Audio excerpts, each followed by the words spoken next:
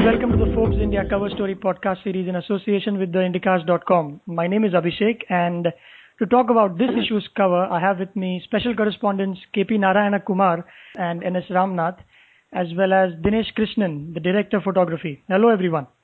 Hello. Hello. Hi. And the first question is a very cliched one, but this is what anyone who picks up this issue's Forbes India is going to ask you is, what is Indian hockey doing on the cover page? Why is Indian coach out there? So what was a brainstorming session like, KP, in your editing room? It all started out, with our interest in Michael Nobbs, because he was a fascinating character to explore. Hockey, as we know, for many years has been in the thick of all sorts of scandals, controversies of player walkouts and so on. And in 2008, we had reached, the lowest point when we did not even qualify to the Olympics. So when India beat France and qualified for the Olympics this time, and that too with a margin of 8-1, it was a huge splash on the media, and there was a lot of celebration and so on. And the spotlight turned onto a person called Michael Nobbs, who appeared out of nowhere. What caught our fancy is the idea that he was convinced from day one that India is not a team that cannot play physical sport. The basic charge against India for many years has been that we may have the talent, but that we lack in our ability to play physical sports like, football or hockey or basketball or any of those games. But Michael Nobbs, from the beginning, he has been saying that over the last 2 or 3 decades, India has sort of, presided over its own decline in hockey. And this he attributes to our lack of application of modern methods of coaching, of nutrition and of biomechanics and other aspects of sport, which has been imbibed by almost all leading countries in hockey or other sports as well. Right, and in the past year, we've won 4 out of 5 tournaments under the new coach, which hasn't been the case before. So why was he picked ahead of few other contenders? So what were the 1 or 2 things that he brought to the table which impressed the authorities in India? He knew exactly what to bring to the table. And what he wants to correct is something that was done to Indian hockey in the last few years of playing a defensive European style. So he has these clear ideas, having a sizable bench and also of playing only the critical tournaments. And more importantly, establishing an institute of sport from where, you would have coaches who would have looked at all these modern aspects of training and so on. So he has got medicines for the, medium term, but he also has a long-term vision. So he's got a complete package. And how is he as an individual? Dinesh, this is for you. You've met him and you've met the Indian players as well, and you have photographed them. So how is Nobbs as an individual? How is Nobbs, the new coach?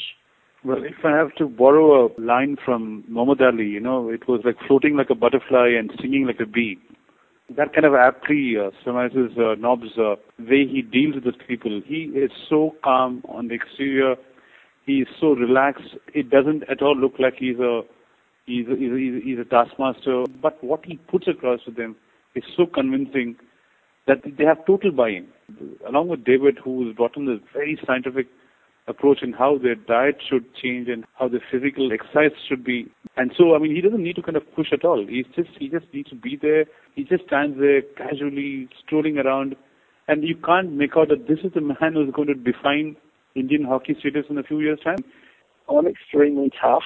The players respect me, and they are close and they are friends, but they do know that at the end of the day, it's the performance that counts, not just for them, but for the team as well.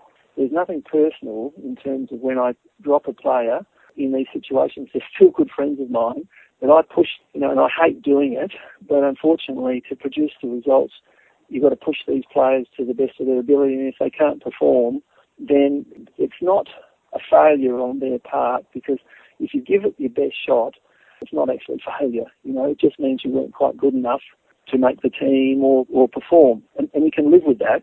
What you can't live with, though, is if you just go out half-heartedly and you don't try and all the rest of it, and then you get dropped, you blame everybody else in the world except yourself. So these kids know that I am hard, I am really hard, but I treat them all with respect and get the best out of them, and we'll probably remain friends even though I've dropped them for the rest of our lives. He goes on to say that it's going to be a gold medal winning team. It's a matter of time. This is the man who's doing it. That is his brainchild. And I think the way he's doing it is, I thought it was brilliant. So what are the couple of changes that he would have proposed, like the top 2 or 3 priorities when he made it to the team? Yeah, see, couple of things. One is Nobbs was pretty clear that the Indian team had, very good skills. Their style was very aggressive, even though off late they were kind of trying to move towards a European defensive style. So on one hand, they were pretty good, but what really was lacking was fitness. The first priority was to get them fit, because they were incredibly unfit. That I expect from an Australian national player, that's taken months. That's literally taken, 3 or 4 months to get. So his top priority is to make the people stronger, faster, and that has had some impact. Since Nobbs started his training, the fitness level went up by about 30-40%. Right. So would love to know if one of you can put this in perspective to how it was back in the 1990s. Yeah. I remember very clearly there was a match I had covered with Pragat Singh, who was the captain then. And he was the last of the greats when he was perhaps the champ in the late 80s and early 90s when he was the captain. And India by then was no longer one of the winning teams. And we remember soon after an international match, and we were in the flank, and Pragat was sitting and talking to about 2-3 of us journalists, and he was referring to some European teams. I think he was referring to the Germans, and he was referring to their fitness. Although he was himself a captain. I'm talking about a captain of the Indian team, and he's a third. He was a very fit third at that. He was referring to the Germans, saying there is no way we can match up with them on fitness, no matter what I try, no matter what kind of technique I use. He's a guy who hits the gym every day. He's not one of your everyday average men of India. And he says that if I face the Germans, or for the matter, Australians or New Zealanders, there is no way I can match up with them on fitness. And he talks about not just physical size. That, of course, those guys they're genetically different. But that apart, pure fitness-wise, these guys knew that they were no match. But today when I saw these guys, and I saw the fact that the fitness level of this team, what I remember seeing then, that team then and now, is that these guys can actually go the distance here. The way Nobbs and David, between them, have broken down the whole schedule, the whole training schedule into various parts. They are seeing it so scientifically. It's not just a guy who's hitting the gym and running for hours together and all of that. But everything is broken down. If you are a forward, your training is broken down depending on what your position is. And if you are a goalie, it's different. They know for a fact that they have about 4 months left. But this guy has got everything planned up to that particular time. And I think some of that has reflected in the sense that, for instance, a very simple example is that of India converting most of its penalty corners. That started happening after he came in. And I think Sandeep Singh, who starred in the final against France, he scored 5 goals, and all of them from penalty corners. So Absolutely. These guys, Nobbs was talking about the fact that India was never a great converter of penalty corners. But he talks about these 3 people whom he's very sure he's putting his money on them. He thinks these guys will convert. Just watch. Sandeep, for instance, I think he scored something like 130-odd goals, penalty corner goals. He's clearly one of the preeminent penalty corner specialists in the world. It's me like trying to tell a specialist doctor, you need to change your ways and do this and this. It's just a matter of letting him practice enough and do the things he already knows and giving him the environment. We're blessed to have 3 really talented penalty corner specialists. These guys force errors from the opposing team now. They're able to do that because they know when there is an error, forced error by these guys, and they get a penalty corner. These guys are ready to convert it. Right. And you spoke about, training process and science.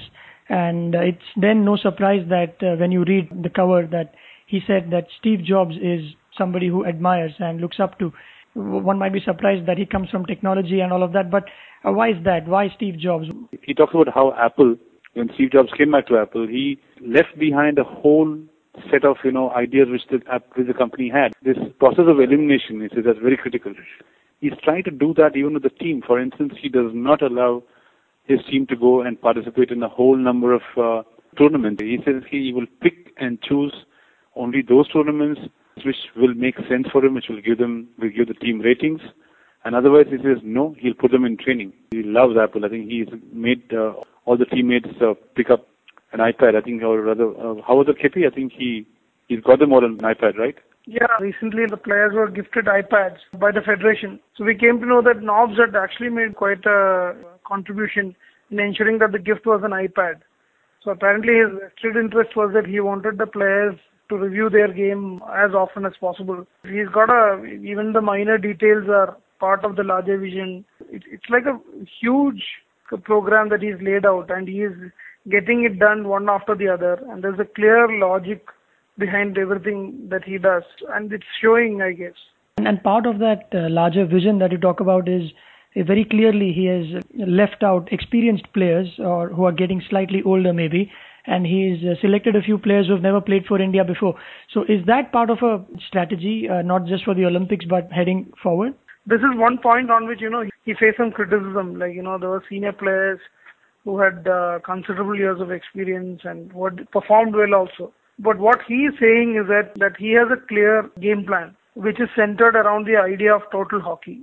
So in total hockey, what you need basically large number of players who can play hard for 6 to 9 minutes, that kind of a time frame.